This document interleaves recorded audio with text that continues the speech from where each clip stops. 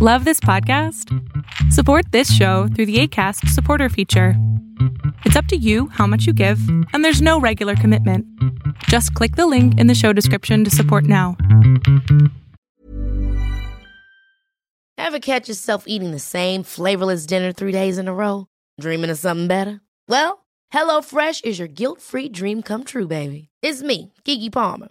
Let's wake up those taste buds with hot, juicy pecan-crusted chicken or garlic butter shrimp scampi. Hello Fresh. Stop dreaming of all the delicious possibilities and dig in at HelloFresh.com.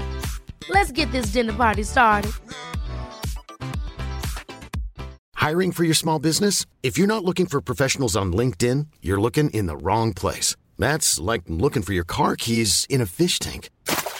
LinkedIn helps you hire professionals you can't find anywhere else, even those who aren't actively searching for a new job but might be open to the perfect role. In a given month, over 70% of LinkedIn users don't even visit other leading job sites. So start looking in the right place. With LinkedIn, you can hire professionals like a professional. Post your free job on linkedin.com/people today.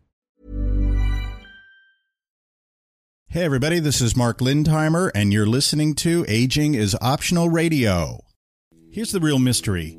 How do adults like us, who maybe haven't taken the best care of ourselves throughout the years, but want to live long and healthy lives, how do we make changes to our lifestyle that will have a direct impact on our longevity so we can participate and enjoy our lives for much longer than we ever imagined? That's the burning question, and this podcast will give you the answers. My name is Mark Lindheimer, and welcome to Aging is Optional Radio. Hello, everybody. Welcome to the podcast. As I say in the intro, the main point of the podcast is to show adults like us who want to live long and healthy lives different strategies to do so. And to that point, I think you'll learn why I'm really excited to welcome Joey Walker to Aging is Optional Radio. Joey's business is based on his 25-year career in law enforcement, as well as his expertise as a 10th degree black belt in martial arts. These two disciplines form the basis of techniques and tactics that are practical, easy to apply, and effective against violent assailants. He's also the author of 2 books, Self-Defense Tactics and Techniques, as well as his most recent book, Shots Fired, Surviving an Active Shooter Assailant.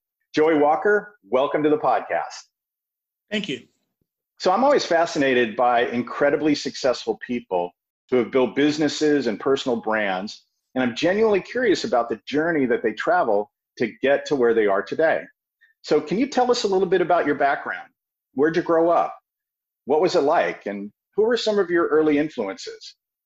Well, I started off as a little snotty-nosed kid in Chicago, Illinois, and had kind of a loud mouth, and moved with my parents and family to Reno, Nevada. What a difference in culture. So as I moved here, I found that Reno crowd, specifically my peer group, did not subscribe to the same type of sense of humor that I had. And I found myself in a couple of altercations, physical altercations early on. So I thought, I better try to do something, otherwise I'm going to continue to get beat up. So I started really training in martial arts at that time. That's incredible. How old were you? I was 13 years old and thought that, I had the world by the tail, so to speak. Little did I know that I was basically nothing but a soup sandwich. So you got into that mode, right, of protecting yourself, but you also, started going down this path, and how did that change for you? At what point did you realize that that direction is where you wanted to go? I was probably around 18 years old, and I had moved to Las Vegas to continue my study of martial arts with one of my martial art masters. And I saw an old police series on television called The Rookies.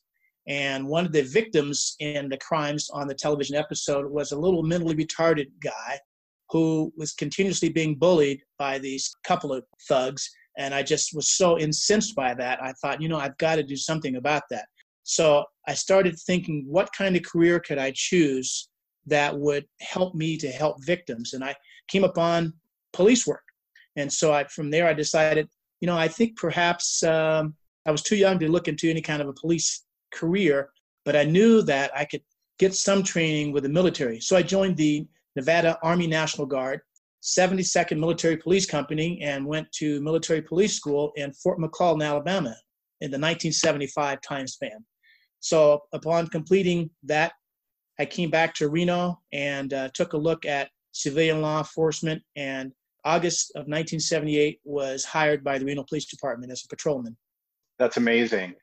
At that time when you got into the training, what was going through your mind? What were the challenges you were facing at that time as you made the decision to go in that direction? Here you are, in Nevada, right? Las Vegas and Reno, and now you're in Alabama. You're going through training, probably pretty military style, right? Pretty heavy. What was going through your mind at that time? Did you have any second thoughts? Well, not necessarily second thoughts at that time. However, you can't tell unless you actually see my face, but I'm an African-American person. So with that, some of the challenges I received in the Alabama or Deep South, 1975, I can tell you that racism was still alive. So moving back to Reno, even though some people will say there's no racism here, I would say that sometimes it's very covert. And in a lot of towns these days, sometimes you may see racism, sometimes you may not. It depends upon who you are and how you carry about your business and the people that you either surround yourself by or happenstance, be it in your surroundings. So seeing all of those kind of things presented challenges specifically in law enforcement, where I was even told that there were some places that you could not make an arrest or certain places that you couldn't go being an African-American law enforcement officer. But coming back to Reno and looking at the police career, I had those challenges pretty much answered. So I didn't have to deal with that as much. There were still issues I ran across. Wouldn't want to kid you with that. But I chose to deal with those in a totally different way. That's excellent. To overcome that type of challenge, I think is instructive, but it also says a lot about you as a person. And how much of your martial arts background and training helped you in those types of situations, as you went through your training in the Deep South and then coming back and committing yourself to your career, how much did that intertwine for you? Oh, it was tremendous help, because one of the physical things I noticed right off the bat was just the physical presence of basic training and advanced training, just in the push-ups, sit-ups, run, things of that nature. So all of those things really helped form my military career. I should also say that in high school, I flourished in the ROTC category. So military to me wasn't that much a big of a transition. And actually, I received a lot of awards while I was back in Fort Jackson, South Carolina, and having a great time in terms of learning how to adjust to the military lifestyle. That's so great. It seems like you've had a lot of different influences, both military and the martial arts. Were there any people besides those instructors, those early instructors, that influenced you, to become the man you became? Initially credit my high school English teacher, who, when I was attending school in the Reno area, 1973-74, I did not see myself as a person who had any educational uplifting opportunities, although that was my self-image. And this person, unfortunately, I say unfortunately, looked at me and said, I think you've got more in you. And when she had a little bit more confidence in me and pushed me to be a better student, I actually surprised myself. And from that moment forward, that was the turning point in my educational and scholastic career. Now, that's incredible. You hear a lot about stories like that where, the teachers are so influential in the lives of students. And, I think it's amazing. It's such a gift that those inspiring teachers, I had some of my own as we move forward, and kind of turn the corner and make a commitment to do better and to achieve, more of our potential. So you're in Reno, you're in law enforcement. Obviously, you've had a long career. What are some of the other things that you did during that time? Were you competing in martial arts while you were in law enforcement, or was it like, one phase of your life into the other? Did they intertwine? I don't think I could ever start one phase and then complete that, and then before I start the next phase. It's all intertwined. So here I am at approximately age 14, all the way up through approximately 1997 before I stopped competing. So I competed a lot, to the point where I got to achieve 2 world championship titles in semi-contact karate competition, and fought in those days some of the best martial artists that they were. That's amazing. So you can tell a little insight. one of my favorite all-time actors is Bruce Lee. Absolutely. I grew up watching Bruce Lee movies. Turns out he actually had an incredible message that he imparted upon people on his short time on this earth. And you're slightly older than I am, but you were in that era, competing, or, a little before, a little after. Were you aware of his influence at that time? When I was living in Chicago, the Green Hornet television series was very prevalent. And I couldn't wait for the next week's episode. So that's probably the initial impetus for me even looking at the martial arts to begin with.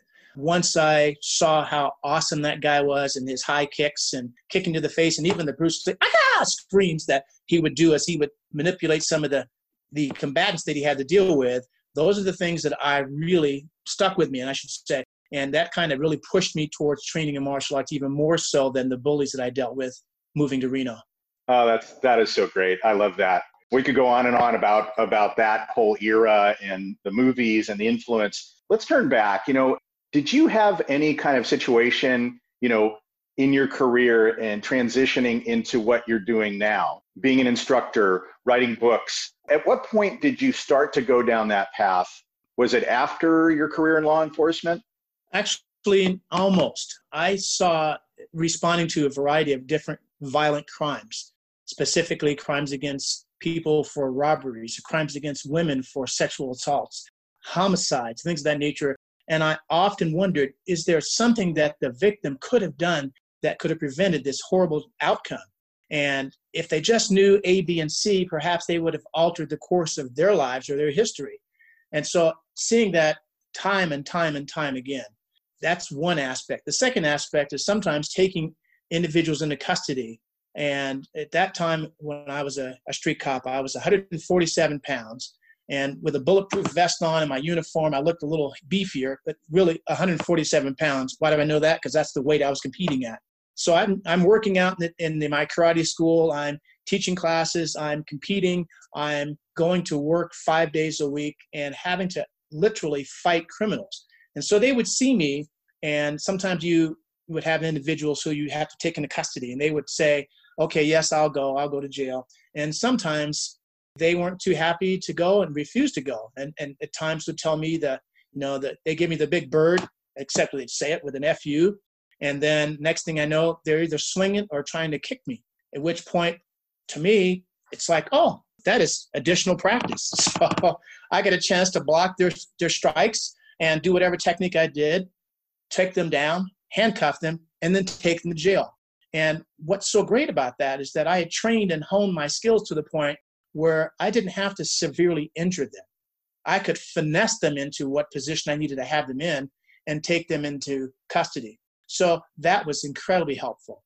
So from seeing how I saw the criminals interact with violent crimes and innocent victims, how they interacted towards me, I started looking at how can I help additional people. So I started putting crime prevention techniques together, even worked in the crime prevention section within the Reno Police Department, and help people to see how they can avoid different types of crimes.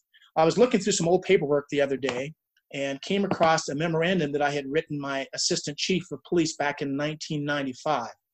And I asked at that time, actually it was earlier than 85, sorry. I asked at that time if I could go to the state prison and interview some of the serial sex offenders with the impetus of, or the expectation of getting information to find out what types of crimes they committed, what types of things the victims possibly could do to avoid being victimized or selected, and what they could do if they were selected to mitigate the kind of crimes to be able to get away from the person, or if they needed to severely injure the offender and then make their getaway, they would do that. So I came across that memorandum and thought, wow, I had forgotten that I even put that out there. But I started looking at it way back then. So now we fast forward to, I'd say, approximately 2001, 2002-ish. I'm on the police department still. I'm a lieutenant at that point, and I'm working graveyard shift. And there are times that I'm thinking, I've got some downtime. What can I do? So I started putting a book together called Self-Defense Techniques and Tactics. And after putting that book together, it was published in 2003. And shortly thereafter, actually around the same time it was published and released, is when I retired from the police department. That's incredible, because you had a vision You had an idea of a way you could serve people beyond the force that you were working in Reno. And to have that memo and then proceed from there to write a book is really commendable. Once you wrote the book, and it sounds like it was towards the end of your career, what was your plan from there? What were you thinking, can I run with this? Should I retire? What were you thinking at the time? Can I make a business out of this? So what I did was I looked at the possibility of writing a book, and my goals were, if I only sell 2 copies, one to me and one to my mother, then that's fine with me. I was able to do that and more, so I continuously moved forward with that. I then went to work for United States Homeland Security and worked at agency for about 9 years. I started seeing, at that time, we were looking at issues nationwide on active shooter. And let me back up, because when I was on the police department, just prior to Columbine, I started seeing a lot of school shootings. And we started participating, and I think that I was one of the driving forces on the police department to actually start doing the active shooter defense training. That time, we didn't call it active shooter, we just called it school shootings. So even though most police departments respond to a shooting call, usually 1 or 2 people maximum in terms of the number of victims, usually we didn't see mass shootings.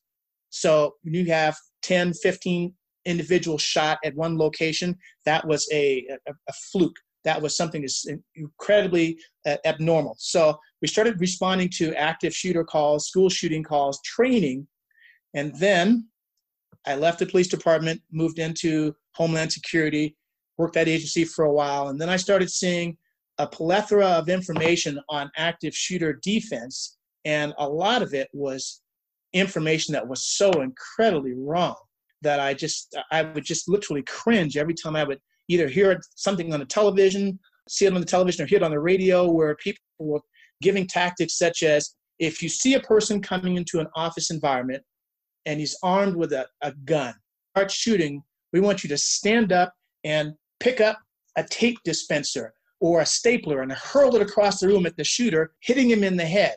And to me, what that says is, in a practical sense, that tells the shooter, please shoot me next.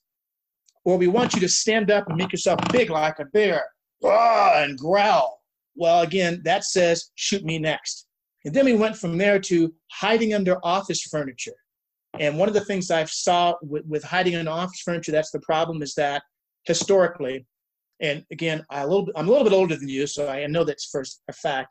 In elementary school, when I was in school, they taught us to hide under the desk for fear of a nuclear blast. And then as we got much, much older, then we were looking at hiding under the desk because of fear of an earthquake or a tornado, depending upon which portion of the United States you lived in.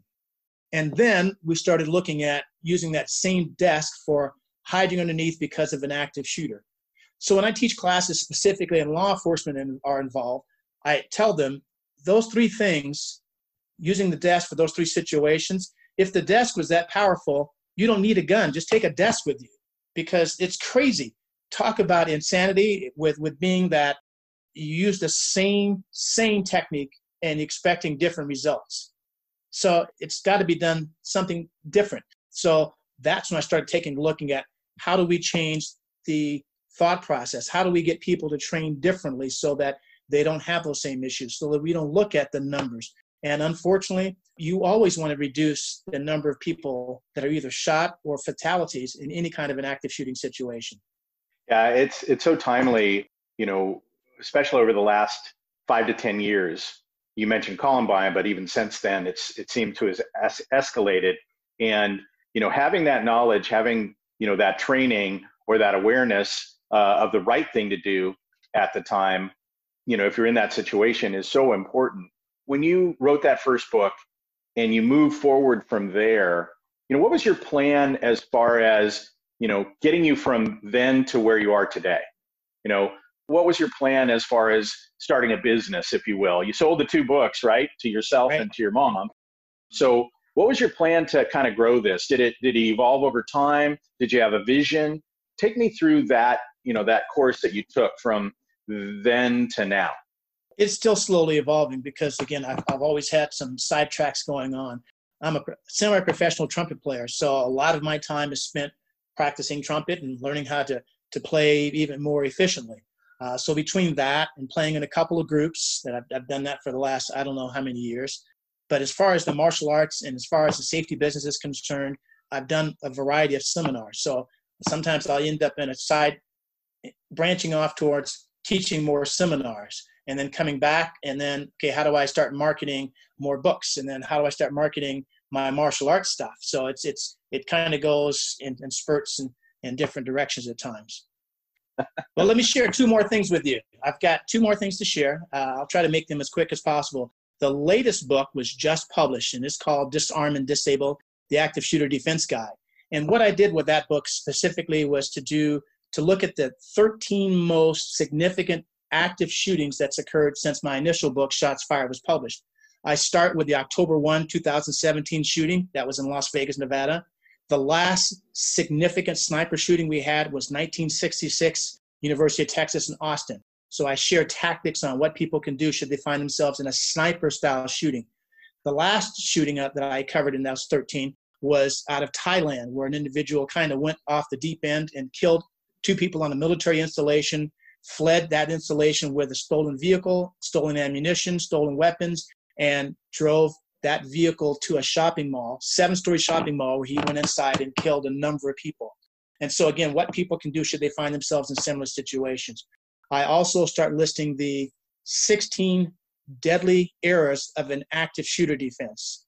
Anything from training that's not provided, because sometimes you have companies that want to train, but they'll want to do a 5-minute video. And so you can't save a person's life in a 5-minute video. I'm sorry, you need to spend a lot more time and invest more time in that. Then the last portion of that is actually the physical portion of the techniques that shows people how to disarm and disable. I changed the thought process, or I should say the parroting of run, hide, fight to run, hide, ambush, because that's exactly what you should do. And if anyone were to doubt that, just stop any street police officer, we call them street cops, stop any police officer on the street and say, excuse me, sir, if you found yourself in a similar situation, you did not have your weapon for whatever the crazy reason is, and you were at your son's school, you were at the shopping mall, you were at this store, and a person started firing on the crowd, what would you do? They're not going to run up and try to tackle the guy, but they're going to try to figure out a way to ambush that guy as soon as possible. And if they had to use we're going to use an improvised weapon, something in that area. It might be a fire extinguisher. It might be a rock. It might be something they can pick up, a piece of a brick of a building. So any of those types of things, a chair. And then the other project I'm working on, which is really, I think, the next one that's going to take a lot of time, is called Serial Defense. And I'm looking at the plethora of all the police shows that are on TV these days with all the serial murderers and serial rapists. And everyone always talks about the horrible crimes. This person did this, and then he kidnapped 6 people, and he did these horrible things over here. But no one ever talks about what any of the victims could do to defend themselves should they have been in those situations. So that's my next project, and look for that coming out soon. I love it. I love it. You're so productive, and you bring so much value. Can they find your books on your website, or can they find them on Amazon? They can find them on Amazon.com. They can also find them on my website. They can find them if they go to Archway Publishers. Pick one. Well, hopefully our exposure today is going to broaden your audience to people who are really interested in better strategies and approaches to their own safety and security and preparation. So that's really what I hope is that our audience is going to have an opportunity to learn from you and grow in their awareness and apply that to their lives, and how would they go about getting your information? How would they go about getting your books? Do you have a website? Would you like to share that with the audience? Sure. My website is disarmanddisable.com, all one word. The name of my business is called Leading Edge Threat Mitigation. And so between those two avenues, you should be able to find me easily. Excellent. Excellent. Your story is amazing. Everything you've accomplished in your life. Who knew you're a trumpet player as well, which, is incredible. Well, that's so great, Joey. It's been an absolute pleasure. I really appreciate your time with me today. I look forward to sharing your story with my audience, and we'll help you grow your business and your reach because you are truly providing a valuable service to the people out there that are concerned about legitimately the threat to their lives and their person. So thank you very much, Joey. Thank you for hosting me. No matter your age, if you're thinking about your financial future, that's good. If you're not thinking about your debt, that can be bad. But the hardest part is figuring out where to start and how to track your progress, right? That's what I struggled with for years until I found the solution. So I created a special book called Living the Debt-Free Lifestyle to help you get on the right track. Interested? Go to crushthatdebt.net and download my free ebook now and learn how to crush all your debt faster than you ever dreamed possible. You can find the link in the show notes and on all of my social media accounts. That's crushthatdebt.net for my free ebook, Living the Debt-Free Lifestyle. Thanks again for joining me on Aging is Optional Radio. I hope you found some value in this episode. That's really my goal. You can find the podcast on iTunes, and I'd really appreciate it if you could subscribe and give it a rating. And I love reading your comments. You can also find it on all the podcast platforms. If you like what you hear, please be sure to share the podcast with your friends and on social media. You can also reach me directly at mark@agingisoptionalradio.com if you have any questions or want to suggest any topics. Until next time, thanks everybody.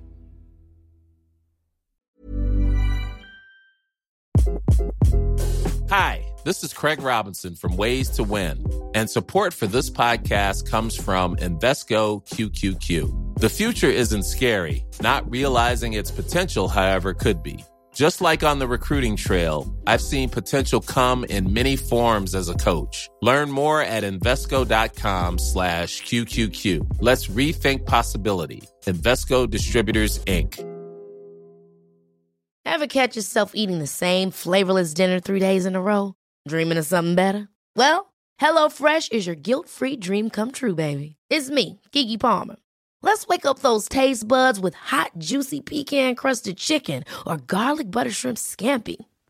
Hello Fresh. Stop dreaming of all the delicious possibilities and dig in at HelloFresh.com. Let's get this dinner party started. Even when we're on a budget, we still deserve nice things. Quince is a place to scoop up stunning high-end goods for 50 to 80% less than similar brands. They have buttery soft cashmere sweaters starting at $50, luxurious Italian leather bags, and so much more. Plus, Quince only works with factories that use safe, ethical, and responsible manufacturing. Get the high-end goods you'll love without the high price tag with Quince. Go to quince.com/style for free shipping and 365-day returns.